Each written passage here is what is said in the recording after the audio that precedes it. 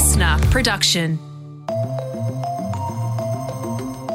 Hey there, Rihanna Patrick here. Australian authorities have served Apple, Microsoft and Meta with world-first legal orders to come clean on what they're doing to detect and report child sex abuse material, or face fines of more than $500,000 a day.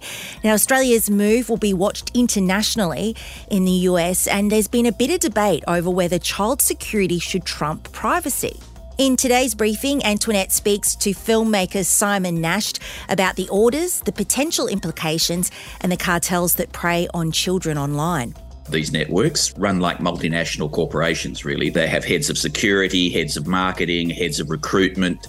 They are multi-level organisations with tentacles all over the world. That's today's briefing, but first, Natasha Belling is here with the headlines.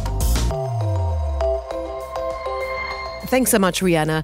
The fight over Europe's energy crisis is worsening. The EU has proposed a price cap on Russian gas after President Vladimir Putin threatened to cut off all energy supplies if it took such a step. We all know that our sanctions are deeply grinding into the Russian economy, but Putin is partially buffering through fossil fuel revenues. So here the objective is we must cut Russia's revenues. That's European Commissioner President Ursula von der Leyen there. And it means that Europe's sky-high gas prices will get even more expensive, adding to an already massive bill that EU governments are paying to stop their energy providers collapsing. And Europe has accused Russia of weaponising its energy supplies, using them to retaliate against the West's sanctions imposed on Moscow over its invasion of the Ukraine. Russia in turn blames the sanctions for causing the gas supply problems, which it puts down to pipeline faults. Putin has warned contracts could be ripped up if the EU insists on price caps and that Europe risks freezing in the coming winter. Europe usually imports around 40% of its gas and 30% of its oil from Russia. And Natasha, this came out of an annual economic forum, and Putin is confident that he's going to get other customers if he does end up cutting off Europe, and reckons that Asia will come to the party. But, he's really harnessing on the fact that energy prices are rising, and it actually puts him in this power of being able to negotiate. And this is where he could possibly win the ongoing war. We have to keep in mind, and I can't believe this, that the invasion of Ukraine by Russian authorities happened 6 months ago. So my heart goes out to all those Ukrainians 6 months in from that horrific war. But this is also my concern is Europe is heading into winter, and especially the local Russians there. For them, they're facing such extraordinary conditions and also skyrocketing living costs. An independent review into the board of the Reserve Bank has been launched for the first time in more than 4 decades. The central bank has come under fire for hiking official interest rates from 0.1% in May to 2.35% this week. It's after warnings our GDP growth could slow despite growing 0.9% in the June quarter. The drivers of this growth were still narrowly based. It was supported by some temporary factors, and a lot has happened since the end of June. Yeah, Treasurer Jim Chalmers there. And the growth is being driven by government spending, households drawing on their savings, which is now back at pre-pandemic levels, and companies like miners and rural goods making big profits. But the reason the Treasurer is being cautious is because real wages are declining and domestic private sector production is also falling. So that means house prices are coming down and businesses are dealing with shortages of labour and raw materials. And that will combine, of course, with the ongoing impact of interest rate increases, which have only been increasing, of course, since May, and so haven't at this stage had so much of an impact on this quarter, as well as our declining savings. Rhiannon, really interesting here, though, because I was speaking to someone who works in a bank and says that a lot of Australians locked in their mortgages at 1.99% when those great fixed rates were around, and very shortly their mortgage repayments will actually double, and that's a huge amount of money to find in the weekly budget when you're also dealing with increasing costs with childcare, your grocery bills, and, of course, gas and electricity bills. Yeah, it just seems to be going up and up at the moment. A game changer in the Trump document seizure, the FBI's found top secret papers about another country's nuclear defence capabilities at the former president's mansion in Mar-a-Lago last month. Yeah, Sean Turner, the former director of communications of US National Intelligence, told CNN it is a game changer with regard to the risk it poses to America's national security. And some of those documents are so restricted that they require special clearances beyond a top secret clearance. Yeah, Mr. Trump is under investigation by the Justice Department for his unauthorised removal of highly sensitive government records from the White House and for allegedly improperly storing them at Mar-a-Lago. Trump has called the FBI and Department of Justice vicious monsters. Rhianna, I find this really interesting. I think, he hasn't confirmed as yet. I wouldn't rule out Mr. Trump running again for the next election, but I think a lot of Trump supporters will be fired up about this investigation by the FBI. Yeah, and I think we just keep seeing this investigation unfold with more and more information coming out. And I've just learnt something. There is apparently a special clearance beyond top secret clearance. So that was new to me. If you've noticed it's getting much more expensive to fly the usual routes down under, well, you're not imagining things. According to the consumer watchdog, domestic airfares have seen the biggest increase in more than a decade, and while more than 19,000 flights were delayed in July alone. The cheapest economy airfares cost 56% more in August than they did in April, and they're expected just to keep rising until at least October amid ongoing jet fuel price increases. Natasha, will you be taking your family anywhere via the air? Absolutely not. No. It was interesting during the last school holidays. They were all predicting airport chaos, and I just thought the cost of flying now is unbelievable. And most people I speak to, if they've been lucky enough to fly overseas, they've found the cost of going overseas for holidays compared to, say, pre-COVID has doubled. So, I know the airports have promised they're getting things back on track and it should be easier, but I just think they've got ongoing staff shortages. We've got ongoing issues with people suffering long COVID and also sick with COVID. So they've got staff shortages that cannot be repaired overnight. And no Australians are left in the US Open. Both Nick Kyrgios and Ajla Tomljanovic have been knocked out of the quarterfinals.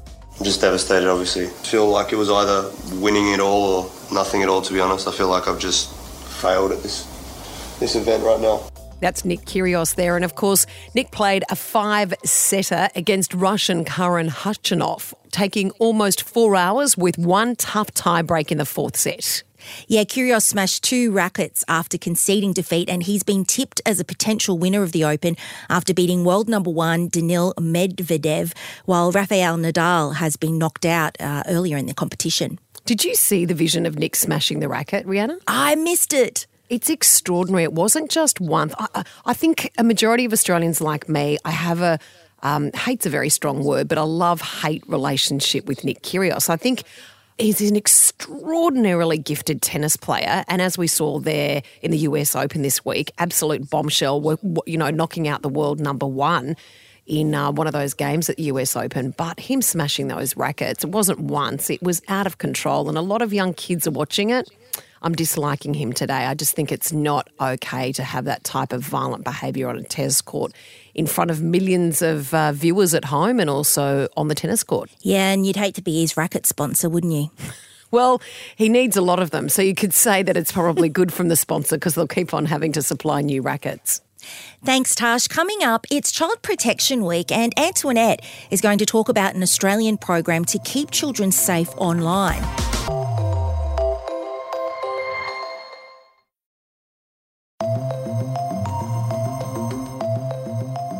It's been described as the Me Too of children and teens, but advocates say not nearly enough is being done about it, and it's certainly not spoken about enough. And that's the online exploitation of children and what needs to be done about it.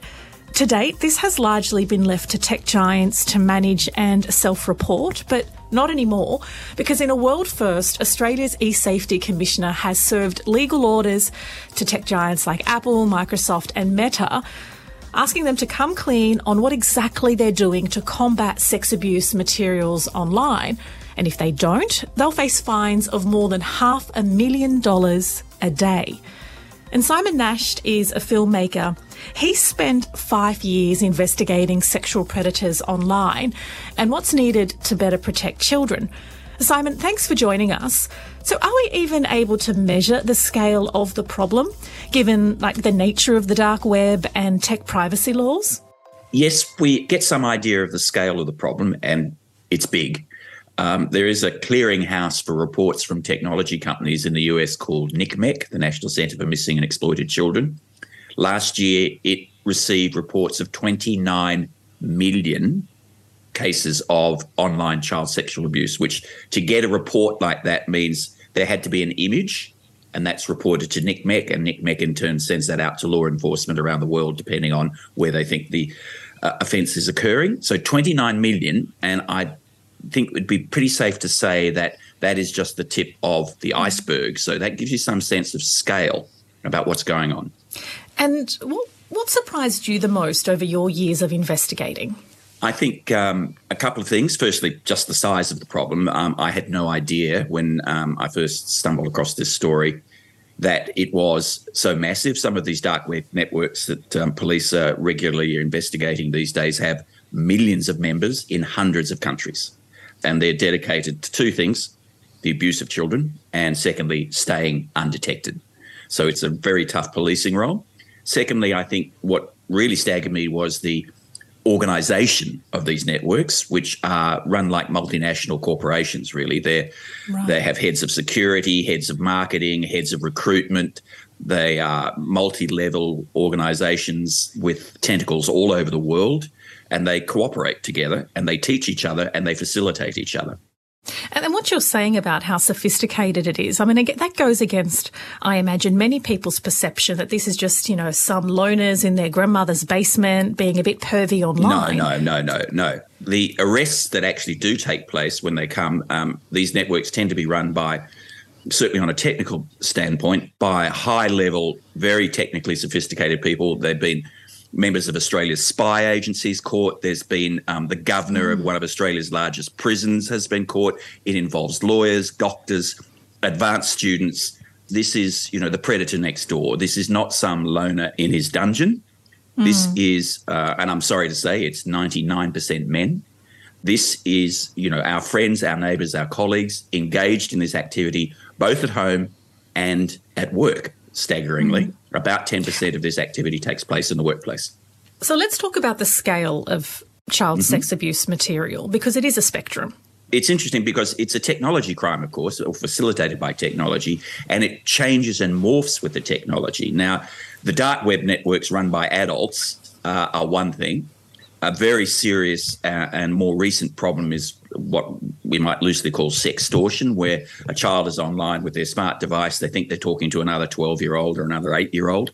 In fact, they're talking to an adult who is grooming them and preparing them to entrap them in releasing material of themselves doing the most ghastly things, and then circulating those images more widely. And now we have an even more, if you think about it, really alarming problem, which scares the hell out of law enforcement because there's not much they can do about it, and that is older children abusing younger children. And that is now far from rare. That is actually quite common. So you begin to get a picture that this is kind of a Me Too scale of problem, but we're just not addressing it in that way because, unfortunately, we find it so abhorrent that it's really difficult to talk about it. So I suppose the big picture here, and certainly what latest moves in Australia have been, is to get that conversation started because, yes, it's a technology crime, but there are some technology solutions to it as well. We'll get to your film in just a moment because I know you explore some of those solutions in the film, but there has been, as you mentioned, a pretty bold move by the eSafety Commissioner in recent days. So she's served legal orders to Apple, Microsoft and Meta, the owner of Facebook and Instagram and WhatsApp, to come clean on what they're doing to combat sex abuse materials on their platforms. So how significant are these world-first legal orders? The first thing, as you say, Antoinette, is that they are world-first. Australia is actually a very good leader in this field. Our legislation is strong. It's not perfect, but it's strong. So the tech companies have been on warning that this might be coming.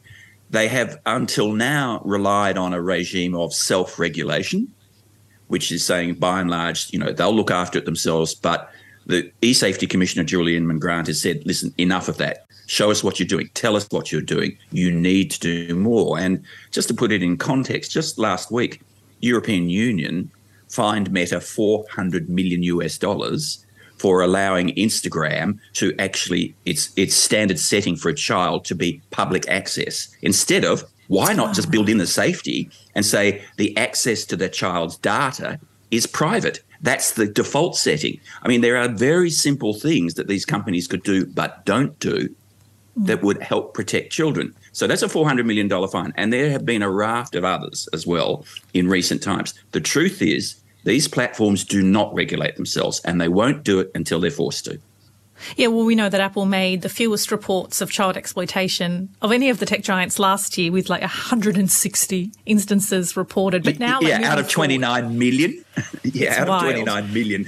And there are nearly 2 billion Apple devices in the world. Now, the funny thing is that you mentioned Apple. Apple last year actually tried to do something about this.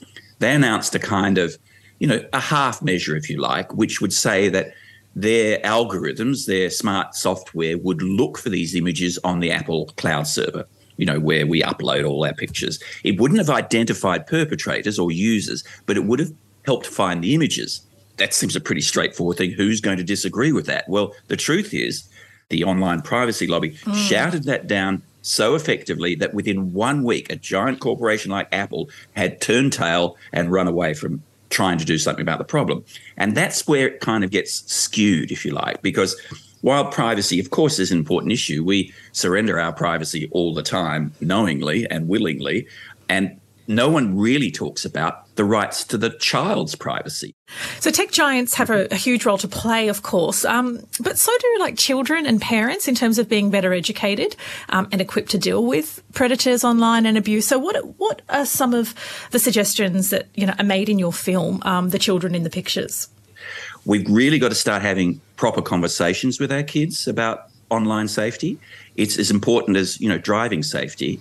They need to know a few rules, and the rules aren't to restrict them, but to try and keep them safe. So we need to start by having honest conversations with our children. That's essential. The worst thing you can probably do is take the phone off the kids, because they're just going to find another one, take Big Brothers, whatever it's going to do. That's not going to work. So firstly, have those conversations. We do need to educate ourselves a little bit about what the problem is. So, there are a lot of resources online. The Safety Commission's site is a really good place to start, just to understand what's going on. Thirdly, I think we do need to actually make sure that, very young kids really shouldn't be unmonitored with phones and iPads. If you were sitting in the police's chair where they see the results of that, parents would be horrified. It's childminding at sort of age 3 and 4. We've got to understand that they are being marketed to at that age online. There are platforms that, specifically designed to attract children. So at that stage, just don't stick it in the pram. That's not a good way to start. That's asking for trouble. I think kids themselves need to be reassured that even if they can't bring up this stuff with their parents or their carers because it's, they're ashamed of what they've got into, or they feel trapped, or that they'll get into trouble, or that their phone will be taken away from them. Yeah. They need to be aware there are places that they can go online that are safe. And I think by and large, as a society, we just have to have a much more broad conversation about this problem. Your film obviously deals with some pretty confronting stuff by the very nature of child grooming, sexual predators online, and that was going to limit its reach in schools. Talk me through that, because it was initially classified as MA15+, which is, I guess, pretty ironic, given that the subject matter is confronting, but it's happening to children far, far younger than that. Yeah, exactly. So, this is not for little kids, obviously, the film, but it's certainly for older students, year 9 and above. There's nothing in there that they don't need to know. It's not confronting on that level visually. We spent a lot of time working not only with specialists in the field, but also with law enforcement as well, to make sure that, what's the point of making a film that is so scary that no one can watch it? So we really take the position of trying to understand some of the heroes in this field, and that's really the police that specialise in investigating these crimes. As you can imagine, it's got to be the toughest job in policing, every day being confronted with that kind of imagery. So learning a bit about why they do what they do and a bit about what they do too, because just from a sort of true crime perspective, it's a pretty amazing story about how they infiltrate these networks and bring them down. Can you imagine having to be an undercover cop in one of those networks? You have to become a predator. You have to act like one, speak like one, behave like one online and convince the others that you are who you say you are. So it's a very, very tough gig. Extraordinary courage it takes from them and perseverance. But they do it, ask them, how can you do it? And they say, how can we not do it? That was filmmaker Simon Nash. And his film, The Children in the Pictures, is available on demand, SBS On Demand now, and it's slated to run on SBS television towards the end of October. And it's so much to think about. As a mother who has 2 young children, it's terrifying to think what access to all sorts of information online means. And so many parents like me would say, yes, they're guilty of giving the iPad or the phone as a bit of a babysitter. And I did get alarmed. There was this one time when I thought I put Frozen or whatever they were mad about at the time on YouTube and just kind of gave it to them. And then only later when I looked, it was like one of the characters in a hot tub with a Spider-Man getting frisky. And I was like, I thought I was giving them a Disney character. And maybe I had in the first instance, and then it rolled over to the next video, and you're so busy and it's so difficult to keep up with what they're seeing online. So this is something for me as a parent that I'm certainly going to have to reflect on and start to have those uncomfortable conversations from a really young age. And that's it for today's briefing. Tomorrow, the campaign to revive the Tasmanian tiger.